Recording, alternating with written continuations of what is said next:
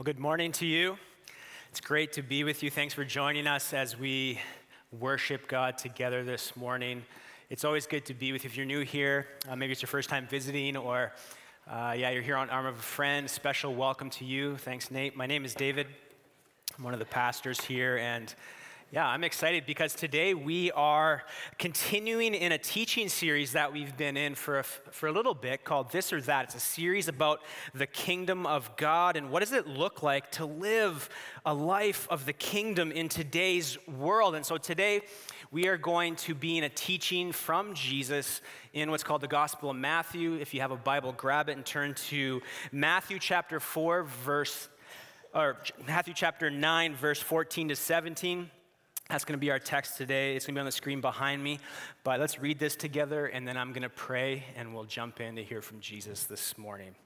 This is the word of the Lord for us. Then John's disciples came and asked him, "How is it that we and the Pharisees fast often, but your disciples do not fast?" Jesus answered, "How can the guests of the bridegroom mourn while he is with them? The time will come when the bridegroom will be taken from them. Then they will fast. No one sews a patch of unshrunk cloth on an old garment, for the patch will pull away from the garment, making the tear worse. Neither do people pour new wine into old wineskins. If they do, the skins will burst, the wine will run out, and the wineskins will be ruined.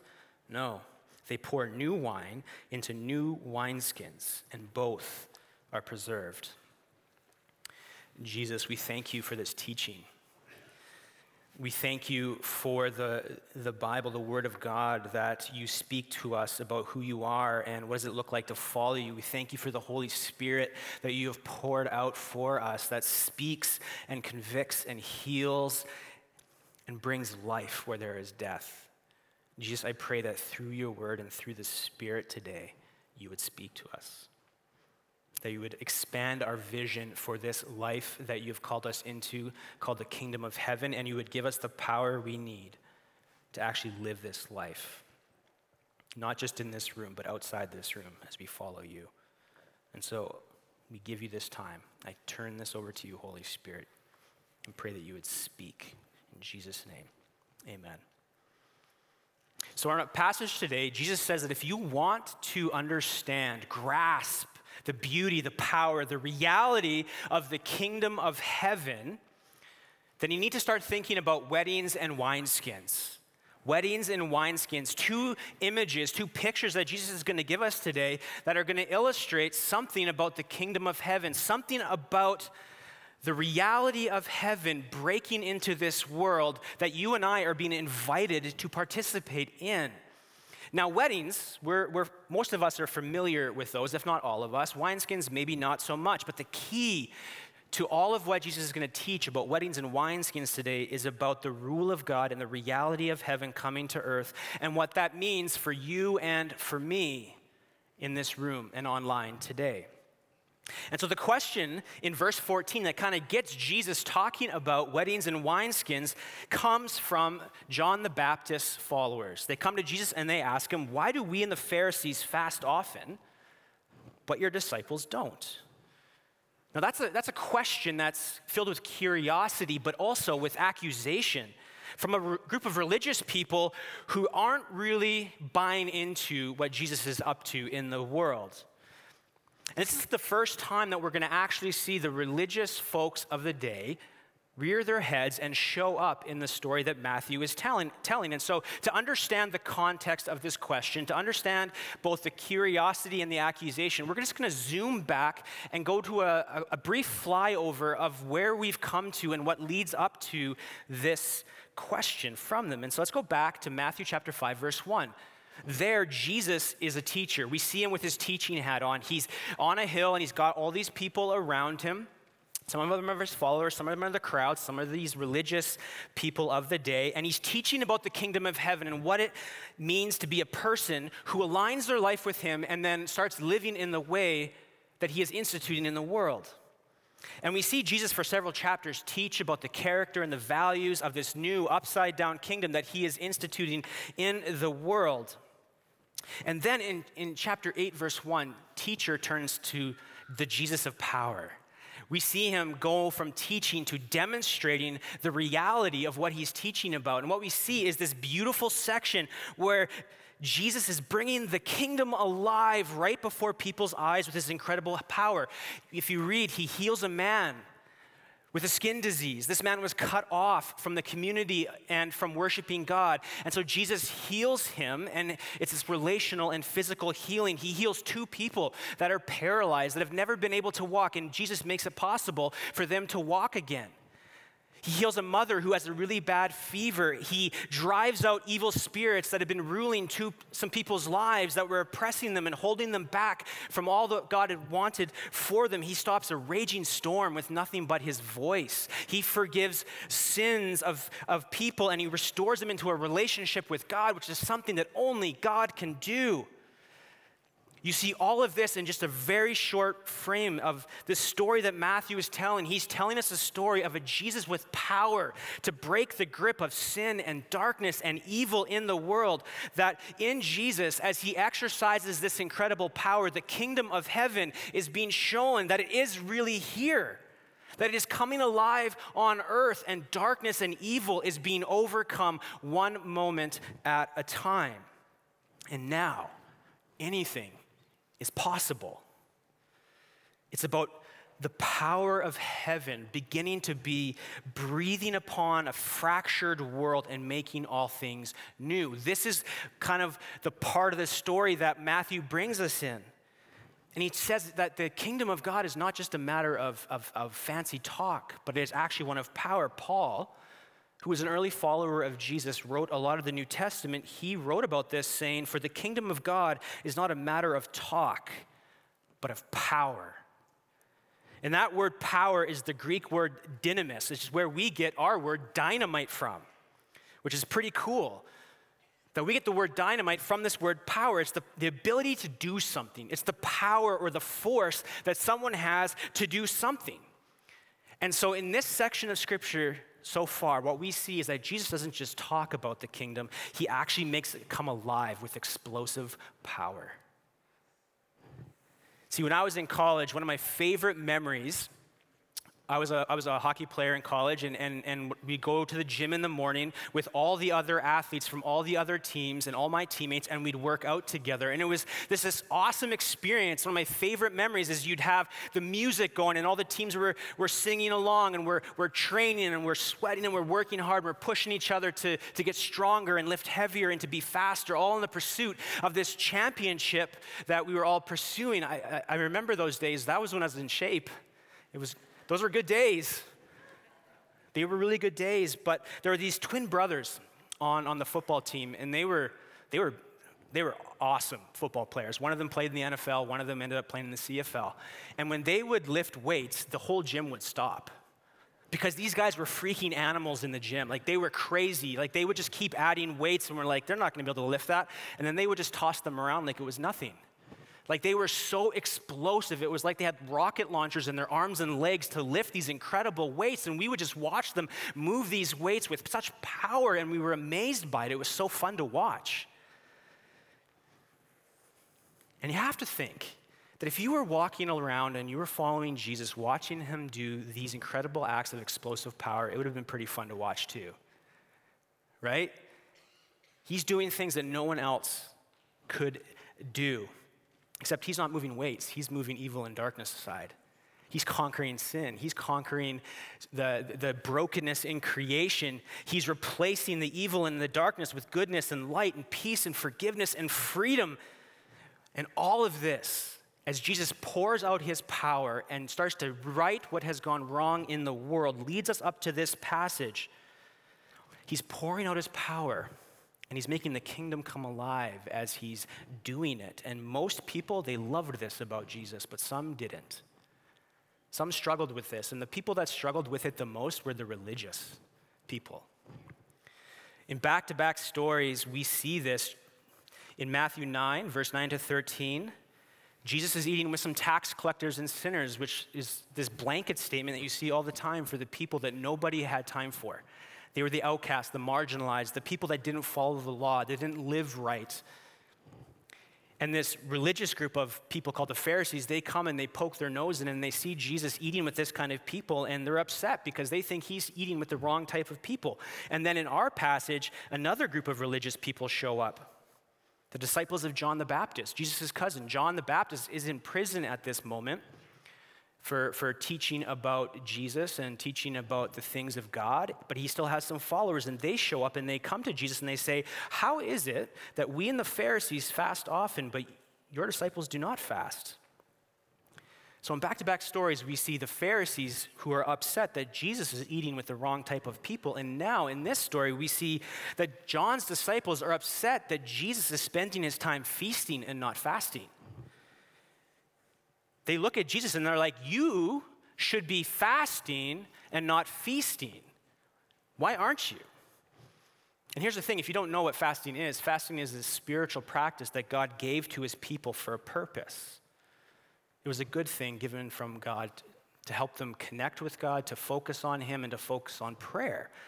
And so to fast is you abstain from food or you abstain from something for a period of time in order to focus on God and to focus on prayer. And ever since God's people had been God's people, fasting was a part of their life with God. In fact, long before Jesus, God gave this command to his people. He said, once a year on the holiest day of the Jewish calendar called the Day of Atonement, I want you to fast. I want you to abstain from food for this time, to focus and to be cleansed of your sin, because the high priest is going to go and he's going to make a sacrifice for the atonement of the sins of the nation. I want you to fast on this day.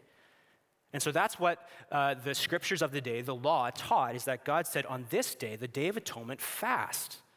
But by the time Jesus shows up in the world, and by that time he is on the scene, religious people like the Pharisees and John's disciples, they fasted twice a week, if not more, which went way above and beyond what God had laid out in his teachings.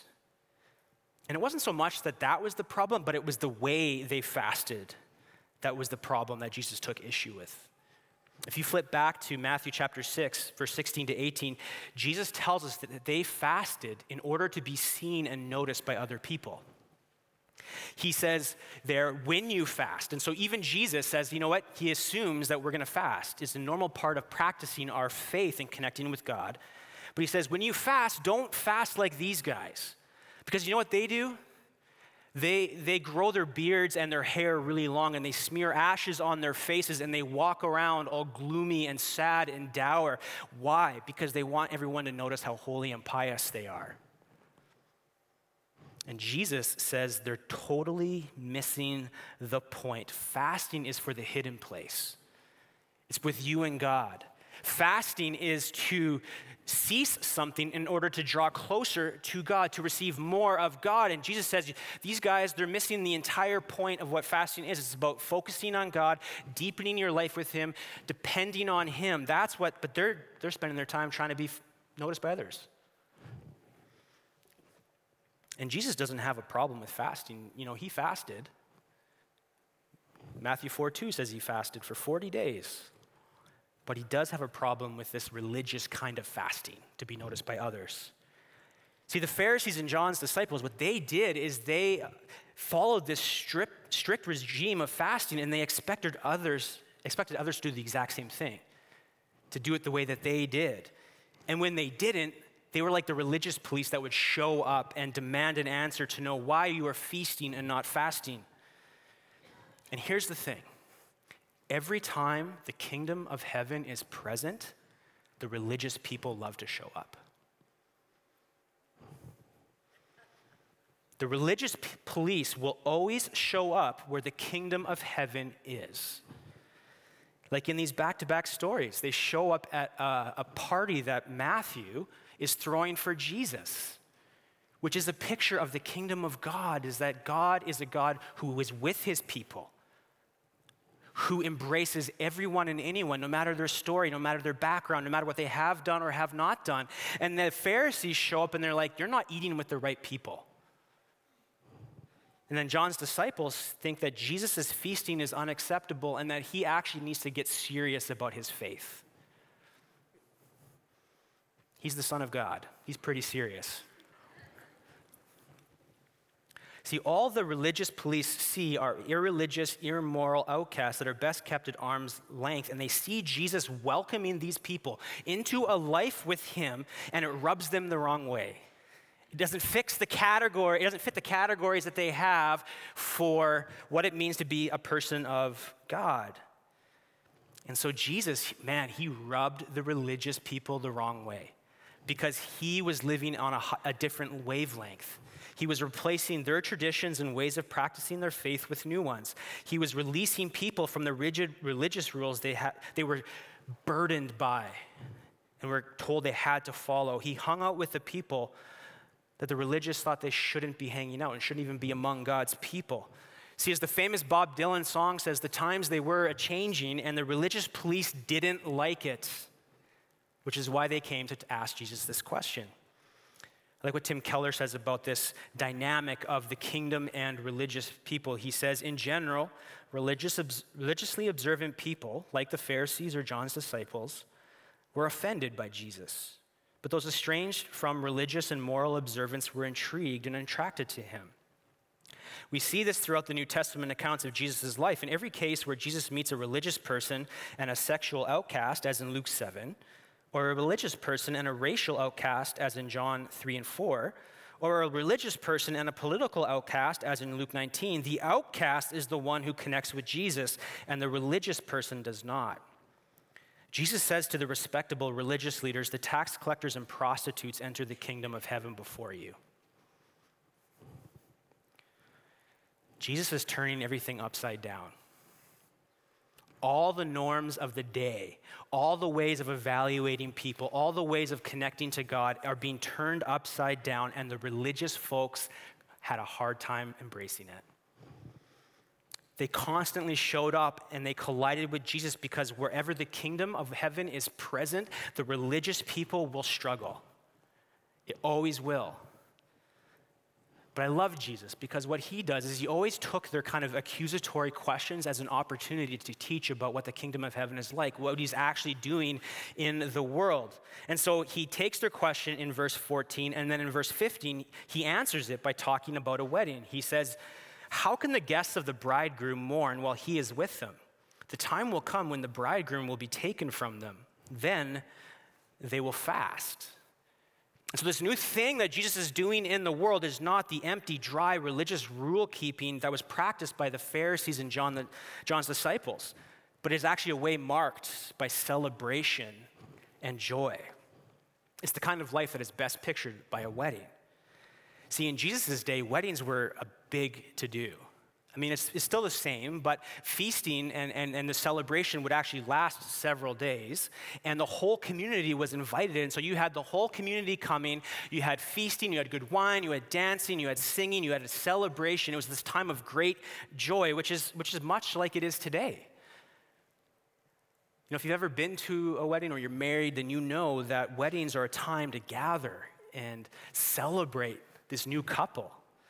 It's a time, for the most part, of joy and celebration. I mean, obviously, sometimes there's family stuff that kind of emerges around weddings and funerals, and so that can steal it. But for the most part, in general, weddings are a time of celebration. Like the Catherine and I's wedding 10 years ago.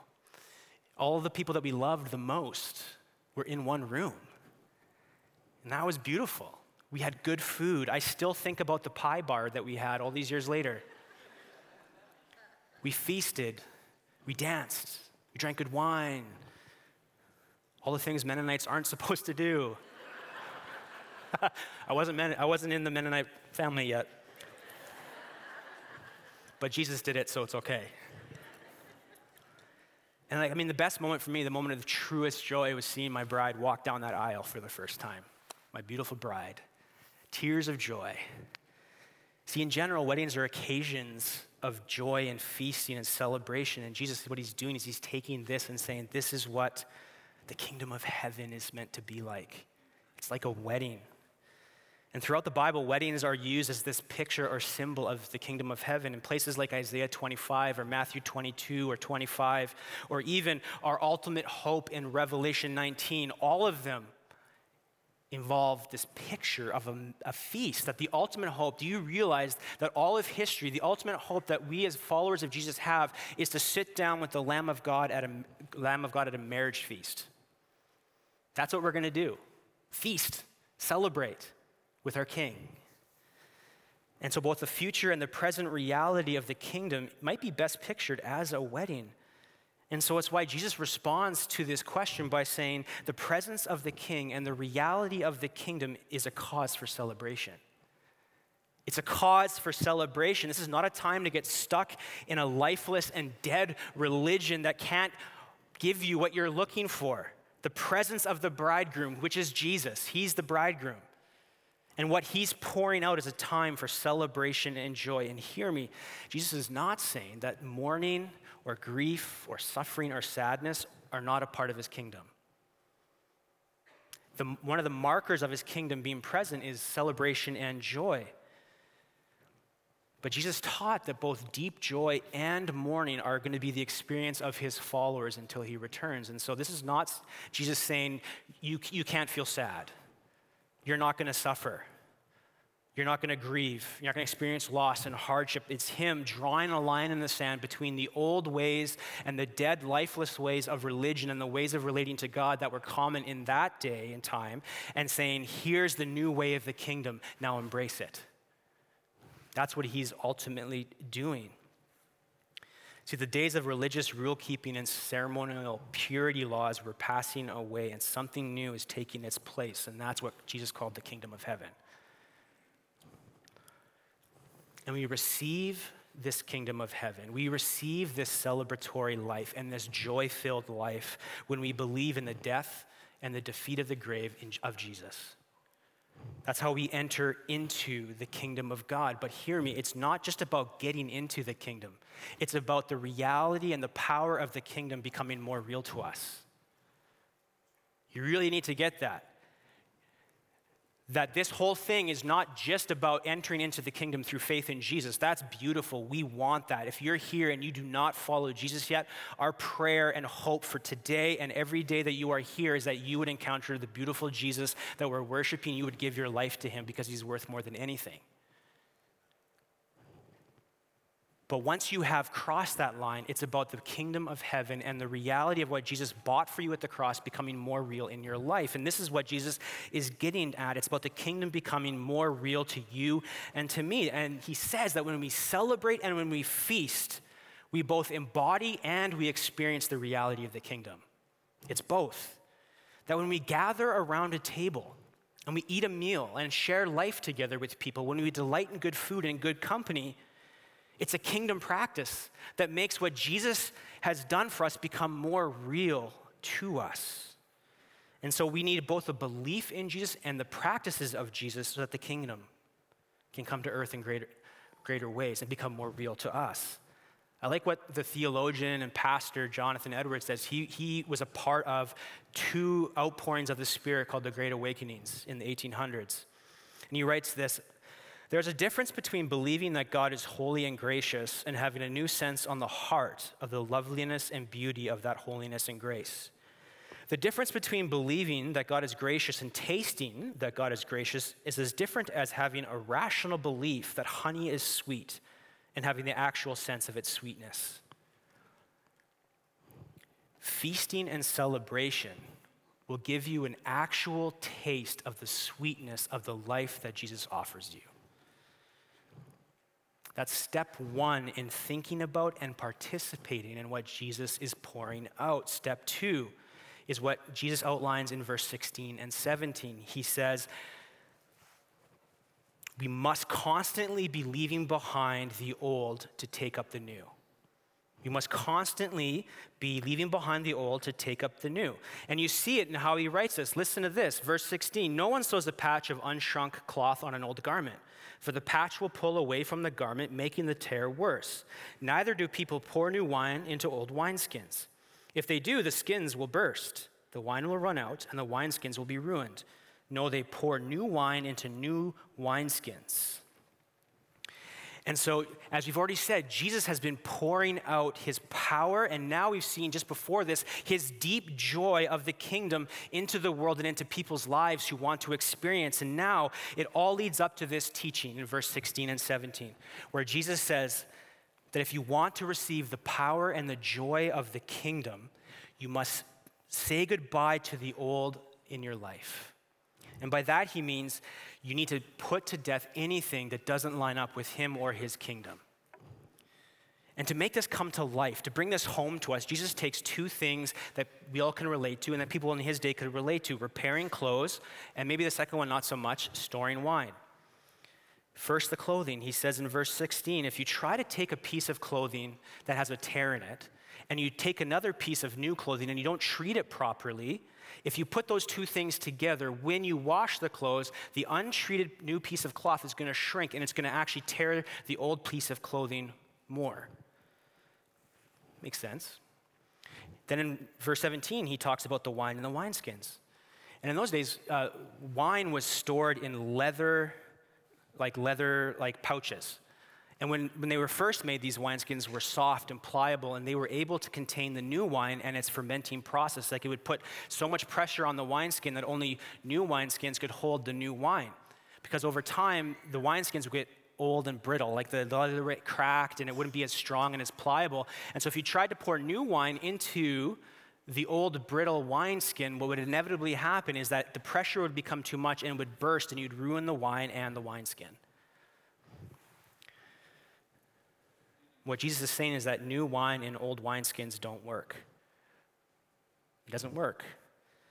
You need new wineskins to hold new wine. And again, Jesus isn't talking about clothing, and he's not talking about wine. He's talking about the kingdom. And what he's saying is that I didn't come to patch up and repair the religious way of relating to God. I didn't come to repair the religious practices of the day. I came to pour out something entirely new. Jesus came to offer a whole new garment and a whole new wine. Now, I don't know if you follow sports.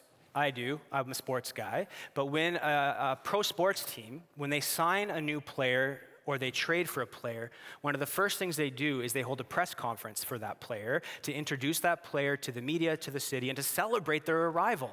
And if you've watched any of these press conferences or the highlights, inevitably what happens is at some point they take the new team jersey and they put it over the new player and they do a photo op. And when they do that, it's a signal that this player who used to play for a different team now belongs to this new team and is committing to play in their way in pursuit of their goal of winning that championship. And Jesus is saying that when you align your life with me, you're joining a new team.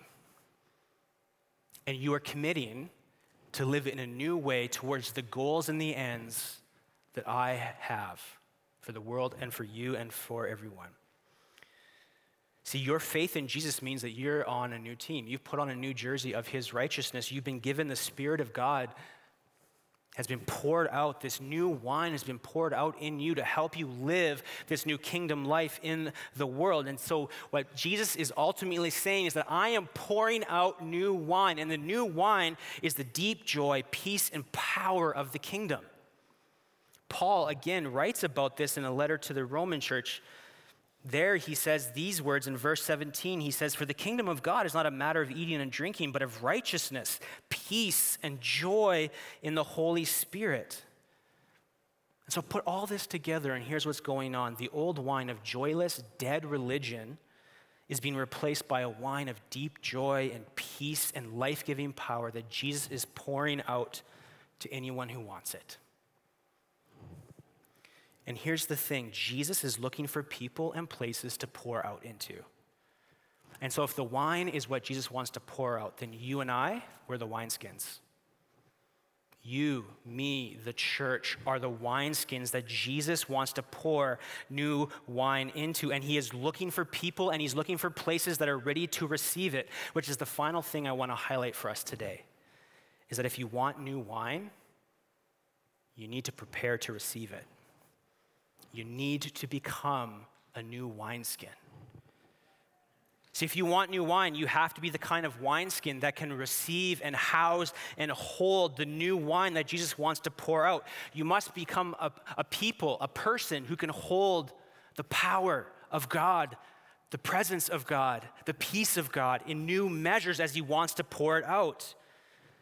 And if you want to be that kind of person, then Jesus says you need to prepare yourself for what I want to pour out. You need to prepare yourself. So how do you do that? Two ways. One right from this text. The first is develop the habit of feasting and celebration. Basically, have a meal with other people.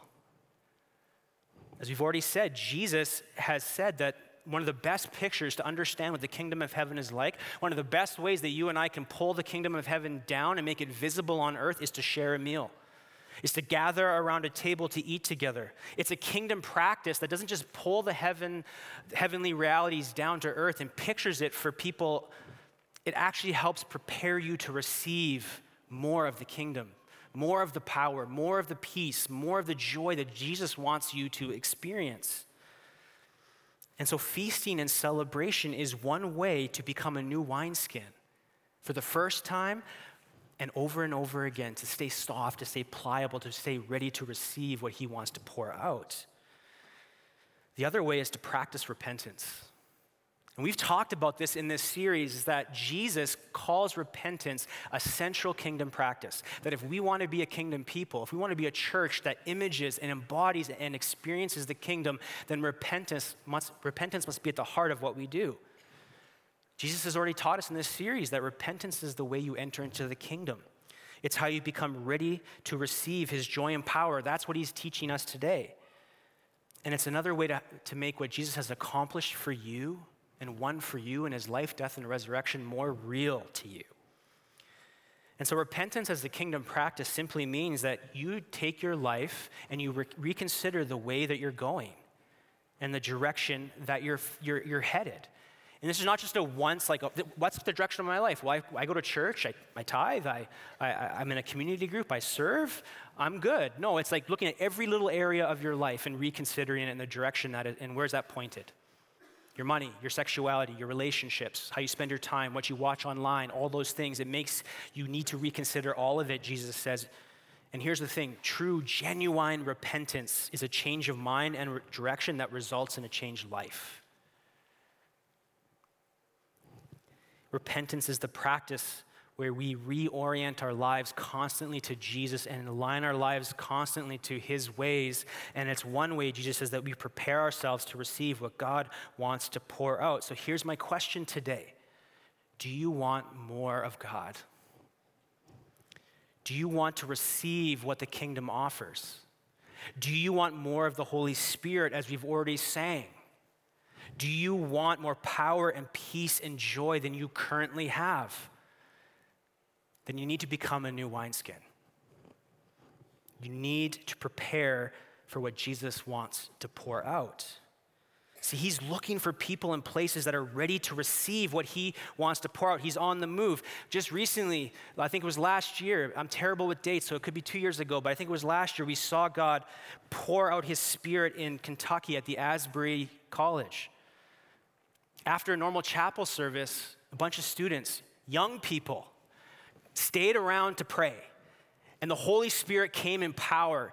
And for several weeks, people from all over the world either tuned in online or they drove or flew to get to Kentucky to simply be in the presence of God. Revival began with young people. Amen. You, over here, young people. Hallelujah. It's happening all over college campuses. If you follow this, college campuses are experiencing renewal. There's a hunger for from young people. And there's fountains on campus where they're holding baptism after baptism, where normally fraternity people swim naked after a night of drinking. The upside down kingdom is coming to life. God is looking for people and places to pour his new wine into, to bring heaven to earth in new ways. And I believe this is an invitation for you and for me and for us as a church to get ready, to become a new wineskin once again, or for the very first time. Here's the problem, is too many people want the result but not the preparation. You want the anointing. You want the power. You want the peace. You want the joy. But what you don't want is the stretching. You don't want to look at the pain. You don't want to look at the trauma. You don't want the hard stuff to get to the place where you actually are ready to receive the anointing.